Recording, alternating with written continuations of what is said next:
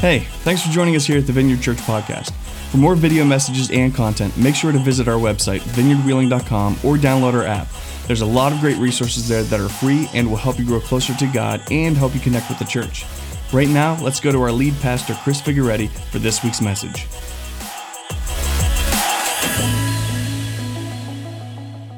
Well, welcome back, everybody. I want to welcome especially the folks down at our Hearts of Hope, Hands of God campus in East Wheeling. Glad you guys are with us this week. Everybody watching online on Facebook or YouTube, and of course our church at home groups. It is so amazing to get together each week wherever you are with your church family scattered all over and to be able to connect with God's Word and with one another. We are in a series called The Story of Jesus, and we're going through the book of Mark, and it's been quite a journey. Jesus starts off with a bang. You know, he shows up and everybody's excited that he's there, and he heals a guy, and then he ends up walking on water, and he's teaching in a way that nobody's heard before, and they're all on the edge of their seat. And of course, the people of Israel were waiting for a Messiah, a deliverer to come and rescue them. Their prophets of old had written about that. And there was a great deal of hope that Jesus just might be the one they had been waiting for. And there's all this momentum at the beginning. He invites some people to follow him as his disciples and some as his apostles, his kind of inner circle. And things are cruising along. And then he takes them on a field trip. And they go up to an area called Caesarea Philippi, which is not a Jewish territory. And he gathers them around and they have this conversation about who he is. And he's like, well, what did people say? And the people and the disciples were like, well, some people say you're John the Baptist. Other people say you're like a prophet from old. And everybody has their opinion. And Jesus is like, well, what about you guys? Who do you say that I am? And that's when Peter pipes up and he says, I say you're the Messiah, the Son of God. You're the one we've been waiting for. And Jesus is like, you're absolutely right, Peter. And it's not because you're smart that you figure that out. God showed that to you. You are able to see that because God revealed it to you. And then Jesus goes, okay, so I am the Messiah. You're correct about that. But then he explains to them what's going to happen in the days ahead. And they weren't ready for that because they had a preconceived notion of who and what the Messiah was going to do. And he tells them, look, I'm going to Jerusalem. I'm going to suffer. I'm going to die. And then I will come back to life 3 days later. And they completely miss it. They're like, I just, that doesn't even register, don't even understand it. But what Jesus does at that point in the story is he introduces some dissonance in the disciples. They're a little confused. They don't know exactly where to put that, and they're wrestling with it. And then over the course of time, he shares this with them again, and he shares it with them again in greater and greater detail. But we know, even as of last week, they still didn't have their heads around it. That was a blind spot for them because the Messiah was going to come in their mind and in their perception. He was going to come and he was going to be a military and political victor, and he was going to deliver Israel. That's what they were waiting for. And Jesus is like, you're right that I'm the Messiah, but I'm not the Messiah that you were waiting for. And so this week we find Jesus entering Jerusalem. We're finally at Jerusalem. You know, we're going to Jerusalem, and he's been headed in that direction for a while now. Last week he came through Jericho. He healed Bartimaeus, the blind man, and now he went up the mountain towards Jerusalem, and he's getting ready to go into Jerusalem. We're going to be in Mark chapter 11, and we're going to start in verse 1 today. So if you brought your Bible, open up to Mark 11, and we'll start in verse 1. But what we're going to see is that the people got Jesus. They just didn't get the Jesus that they were hoping for. And then what did they do with that? So let's start. Mark 11, verse 1. It says, as they approached Jerusalem, they, being Jesus and the disciples, and came to Bethpage and Bethany at the Mount of Olives. All right, Bethany's this little town. It's about a half-hour walk into Jerusalem from Bethany. Jesus has some friends there, Mary, Martha, and Lazarus. Mark doesn't cover this in his account of Jesus' life, but we know that it was on this journey through Bethany that Jesus stayed at Bethany, and he probably stayed at Lazarus' house, but Lazarus had died, and Jesus rose him from the dead many days later, and so there's all this buzz going on about that. But they start walking from Bethany towards Jerusalem, and they get and they get to the Mount of Olives. And now just to give you some context so you can get your head around this a little bit, the Mount of Olives is not a mountain. It's not a mountain like we think of mountains in West Virginia. It's more like a hill. It's about a 300-foot vertical drop. It would be kind of like walking from the top of Wheeling Hill down into downtown Wheeling and going to Heritage Port. It'd be along those lines, similar distance and a similar elevation drop. And they're going into the main gate into Jerusalem. Now, at this point in time, Jerusalem is swollen with people. It is the Sunday before Passover festival. And the Passover feast is the biggest of all the feasts that the Jews celebrate. And so there's somewhere, depending on the historian that you read, there's somewhere between 250,000 people in Jerusalem to 1 million people in Jerusalem, usually a town of 40 to 60,000 people. It is swollen with people. And the Passover festival is all about celebrating the liberation of Israel. They're celebrating their freedom, their deliverance from God, their conquering the Egyptians and God winning their freedom.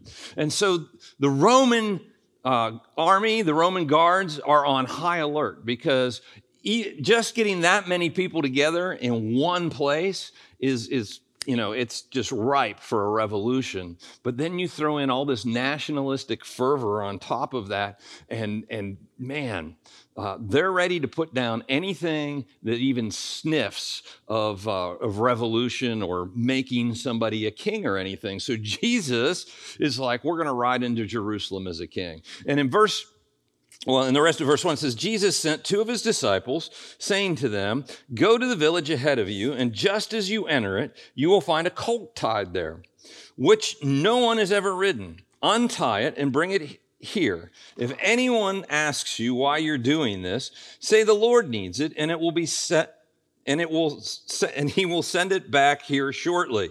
They went and they found the colt outside in the street, tied at a doorway, and they untied it. Some people standing there asked, what are you doing untying the colt? And they answered as Jesus had told them to, and the people let them go. When they brought the colt to Jesus and threw their cloaks over it, he sat on it. Now, Jesus is making a very profound statement to the Jewish people who are all around him. He's making the same statement that Peter made. You're the Messiah, the Son of God. He's fulfilling a messianic prophecy here. The prophet Zechariah in Zechariah 9:9, years before Jesus ever showed up, wrote this of the Messiah. He said, rejoice greatly, daughter Zion. Shout, daughter Jerusalem. See, your king comes to you, righteous and victorious, lowly, and riding on a donkey, on a colt, the foal of a donkey. Jesus is fulfilling this prophecy in real time. Now, that would mean nothing to us today because we're not students of Old Testament prophecy, but they were. They knew exactly what that meant. And the people were picking up what Jesus was laying down. In verse 8, it goes on, many people spread their cloaks on the road while others spread branches they had cut in the fields. They laid down as Jesus was riding this donkey into town as the king who was to come. They're laying down their coats for the donkey to walk on, and they've cut branches from the fields. We call this Palm Sunday because palm trees grew readily around there, and a lot of those were palm branches, and we see that in other accounts as well. This is Palm Sunday. Jesus is riding into town. He's riding, it's kind of the red carpet treatment as he rides in to town. And it says, those who went ahead and those who followed shouted, Hosanna, blessed is he who comes in the name of the Lord. Now, Hosanna means save now. So they're singing, save now, blessed is he who comes in the name of the Lord. This is a reference to Psalm 118, one of the songs they would have been familiar with, and one of the songs that they typically probably would have sung at the Passover festival. But now they're singing it about Jesus who is coming, and they take it one step further. In verse 10, they say, blessed is the coming kingdom of our father David. Now they're talking about a kingdom. And they're not talking about any kingdom. They're talking about David's kingdom. David was the king at the apex of the Jewish empire. He was the great king. When the Jewish people look back on their history, they look at the days of David. It was the greatest days of the kingdom. And now he's coming to restore the glory of David's kingdom. And then they said, blessed is the coming kingdom of our father David. Hosanna in the highest heaven. Come now, save us now. And they're like, all right, Jesus, now's the time. It's happening now.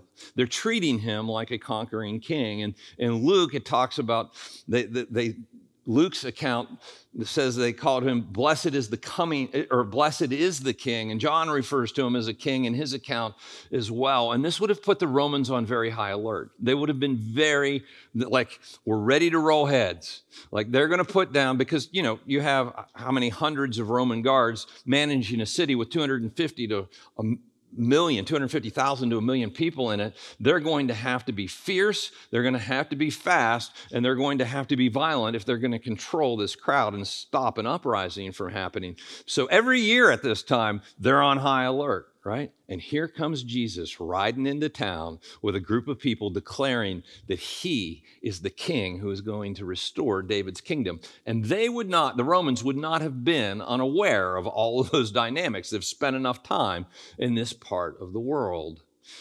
Jerusalem is already at a boiling point, and now here comes Jesus riding in, and there's a lot of people in the country who believe he was the Messiah who was to come. Well, in verse 11, it says, Jesus entered Jerusalem, and he went into the temple courts, and he looked around at everything. But since it was already late, he went out to Bethany with the 12. So I want you to picture this with me. There's this parade. There's thousands of people yelling, Hosanna, the king has come. They're making a red carpet out of their coats and these branches that they cut in the fields, and he's riding in and they're screaming, and it's before him and behind him, and it's this big scene and everybody's watching, and Jesus, fully expecting that Jesus is going to come in and start the revolution. And Jesus walks into town, he walks into the temple. He does not go. If he would have gone to the governor's mansion, we probably would have had a bloody incident, but he doesn't. He goes to the temple. He walks in, he looks around, maybe scanning out what he's going to do tomorrow, which he's going to turn some tables over tomorrow. But today, he just walks in, looks around, goes, okay, I'm bored, let's go home. And they all walk back home. Well, the people were disappointed. Wait, we just had this procession for you. Now, what we can see from this is clearly the Jewish people expected Jesus to conquer the Romans. They expected him to come in as their new king. But the Jesus they got wasn't the Jesus they wanted. Let me say that again. The Jesus they got wasn't the Jesus that they wanted. Just like Peter, the Messiah that he got, you're the Messiah, right? He declares him the Messiah. But then Jesus explains that he's going to go suffer and die. And Peter's like, no, that can't happen. We're not going to let that happen. That's not the plan. And Jesus says, get behind me, Satan. He wasn't the Messiah that Peter wanted. And now we've got that on a mass scale. We've got this whole group of people who wanted this conquering king to come in. And he turned around and walked away. They wanted a Jesus to fix an earthly problem for them. That's what they wanted. They got a Jesus who fixed an eternal problem for all of us. They wanted a Jesus who would stop the oppressive rule, who would stop the oppressive taxes, who would stop the corruption in government and fight for freedom. But Jesus didn't come to do that. He came to solve a bigger problem, an eternal problem. He came to solve our sin problem, the thing that separated not just the Jewish people from God, but all people from God. But that wasn't what they were looking for. That's not what they wanted. See, the Jesus they got wasn't the Jesus they wanted. They wanted a Jesus who would destroy the Romans. And they got a Jesus who destroyed the stranglehold of sin. In Romans 6:6, the Apostle Paul says this. He says, "For we know that our old self was crucified with him so that the body ruled by sin might be done away with, that we should no longer be slaves to sin."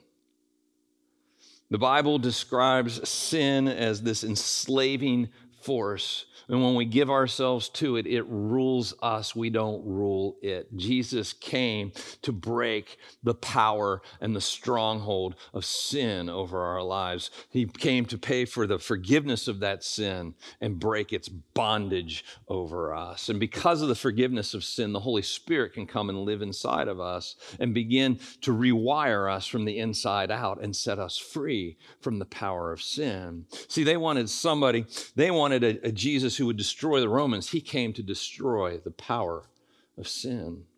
They wanted a Jesus who would judge the bad guys, but they got a Jesus who would die for the bad guys too. Jesus didn't just come for the righteous people. He didn't just come for people who had it together, and he didn't just come for the Jewish people, which is what they would have been thinking at the time. He came for all people. And he came to make a way for them, not to judge them, but to be able to forgive them, to save them. And that's the heart of Jesus.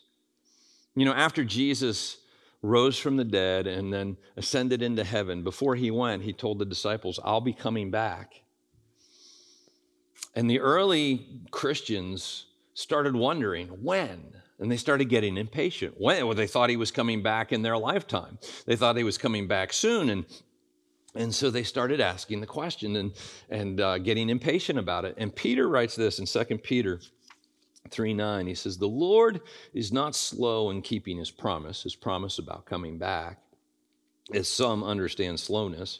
Instead, he is patient with you, not wanting anyone to perish, but everyone to come to repentance."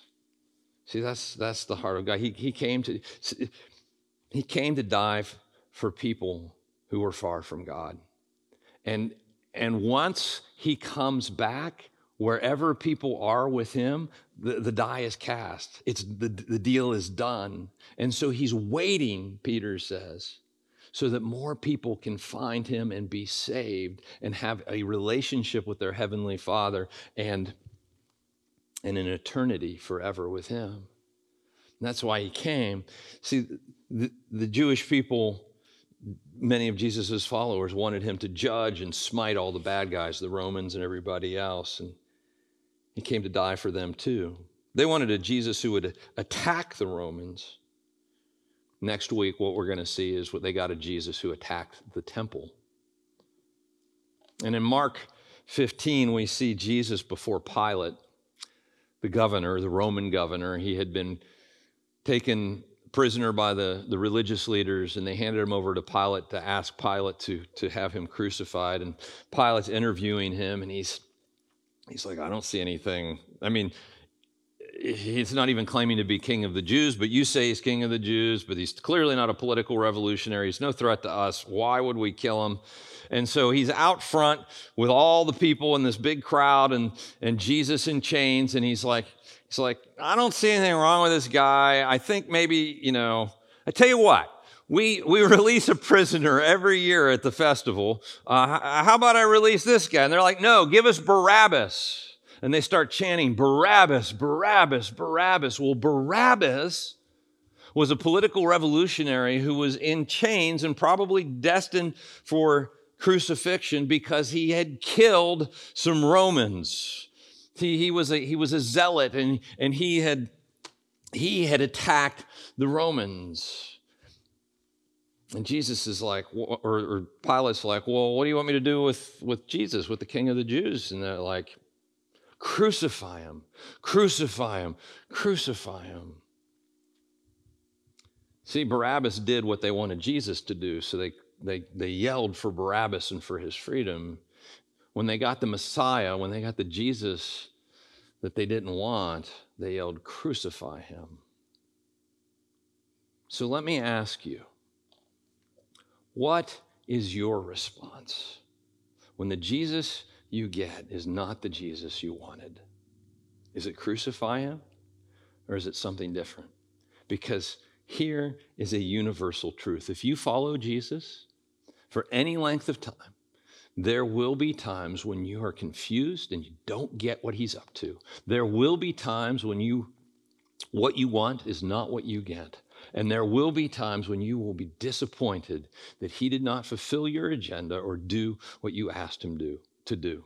There are going to be times where you're going to have loved ones who die, in your opinion, prematurely. There will be times where you'll lose a job and it's completely unfair and unjust. There'll be times where potentially you face financial ruin, or your kid stays sick, or that big dream of yours that you've poured your life into doesn't work out. And you're asking yourself, the Jesus that I wanted wasn't the Jesus that I got.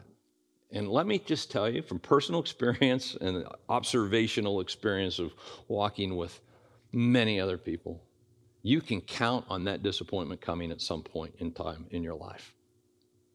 It's life. And it doesn't matter if you're a follower of Jesus. If you're not a follower of Jesus, we're going to face those times. But if you're a follower of Jesus, those times can rock your faith if you're not prepared for them. In Isaiah 55, verse 8, Isaiah, the prophet, wrote these words. He said, speaking for God, he said, "For my thoughts are not your thoughts, neither are your ways my ways, declares the Lord." In other words, God's thoughts are higher than our thoughts. His ways are higher than our ways. There will be times where he's up to something bigger than you're able to get your head around, and it's not going to go the way you want it to go. Kind of like the revolution didn't go the way the followers of Jesus wanted it to go in our story. And in those moments, what are you going to do? What are you going to do? 1 Peter 4, verse 12 says this, "Dear friends, do not be surprised at the fiery ordeal that has come on you to test you, as though something strange were happening to you." Peter, writing to the early church, don't be surprised when things get hard. Don't be surprised when things don't go your way. Don't be surprised when you don't get what God is up to. You know, these things come and they will test your faith. But don't be thinking, well, what is going on here? In those times, the question is, what is your response? You know, we bought into this subtle theological distortion in the modern church. And it's simply this, that we believe that Jesus came to make us happy, when the truth is he came to make us holy. Ultimately, if you follow Jesus, happiness is where you'll end up, but it doesn't mean that every day is going to be easy and go exactly the way you want it to. See, if God's job were to make you happy every day, what do you do with your faith when life is hard, or when the marriage is a struggle, or when your job stinks, when your government lies to you, when you deal with things that you never thought you'd have to deal with? What do you do in those moments? God, where are you? If that's what you're like, crucify him. It's a test. He says, "Dear friends, do not be surprised at the fiery ordeal that has come on you to test you." What is the test? It's a faith test. Faith is interesting stuff. It's not emotion. It's not convincing ourselves of something that we don't believe to be true. It's knowing in the midst of when those times come, when the Jesus we got wasn't the Jesus we thought we got or the Jesus that we wanted, that God is good and that God can be trusted. That is faith. When I was in my early 20s, I went through a really rough time and just really struggling. I had grown up a Christian, grown up in the church. I've been taught, all the right Christian stuff. And I found myself in a period of time where I really wrestled with my faith and everything else about life. I felt like everything had just kind of spun apart. And I was questioning so many things.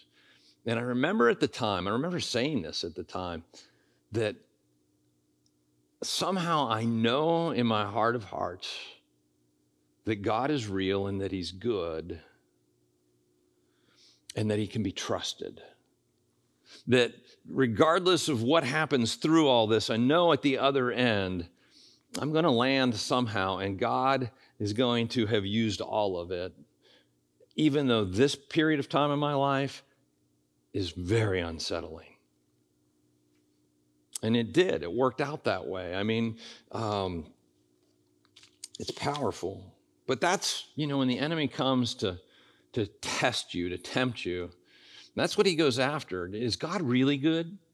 Can he really be trusted? Remember when he shows up with Adam and Eve in the garden and he's like, did God really tell you not to eat that fruit? I mean, he's holding out on you, don't you think? I mean, you could really benefit by eating this fruit. God's kind of lying to you. You can't trust him. It's the exact same game plan. Jesus, we see, kind of come down on the other side in the Garden of Gethsemane. It's the night before his crucifixion, and he's wrestling in prayer with the Father, and he's like, I don't want to be crucified. Nobody wants to be crucified. But he's like, Father, I don't want to do this. If there's another way, let's go for that plan, not this plan. But in the end, Jesus knew that God was good and that God could be trusted. And he was like, not my will, but yours. Not my will, but yours.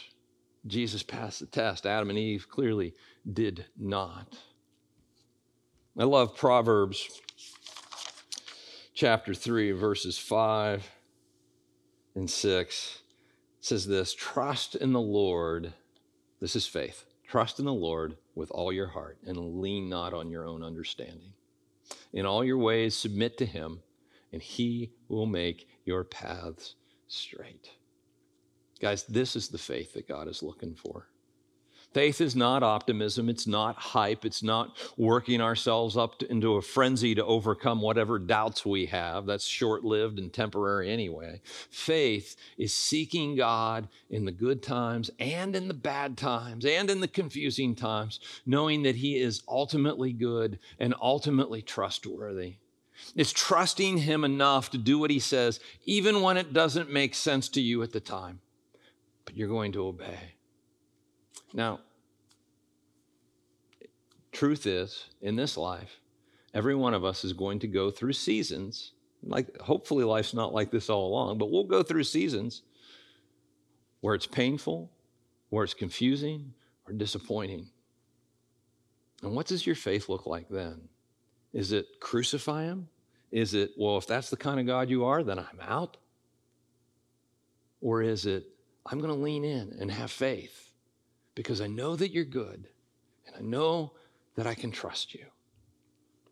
I want to give us 3 questions to wrap up, 3 questions that will just help you kind of sense where you are. I encourage you to write these down and maybe think through them later this week. And the 3 questions are this. The first one's this. You can write this down. Is Jesus my God?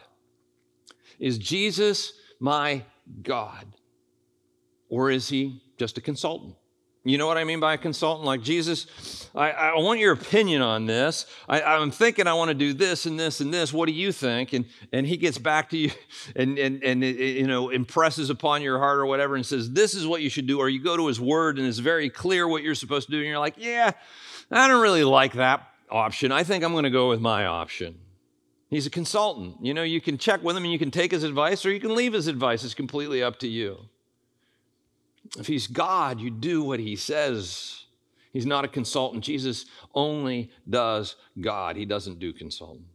Is Jesus your God, or is he like a vending machine for you? You go and you get what you want from him. Look, Jesus, I'll give. I'll throw some money in the offering. I'll go to church. I'll read my Bible. But in exchange, you need to answer my prayers, right? You need to give me this, or that. That's the vending machine Jesus. Now, the problem with that Jesus is it's not God. He's a vending machine.